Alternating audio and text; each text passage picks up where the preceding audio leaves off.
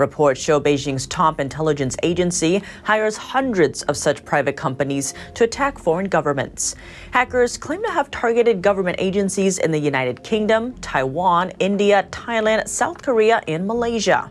Of the things they've lifted, valuable source code from Google and Adobe, personnel files on over 4 million U.S. government employees, and security clearance background information on over 20 million people. Back to the leaked documents, they were posted on GitHub last week. These documents come from a Chinese security firm called iSoon.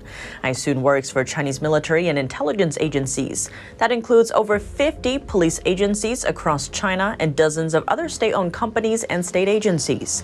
Here's what iSoon hackers appear to have obtained: road mapping data from Taiwan, information that could prove useful in a potential Chinese invasion.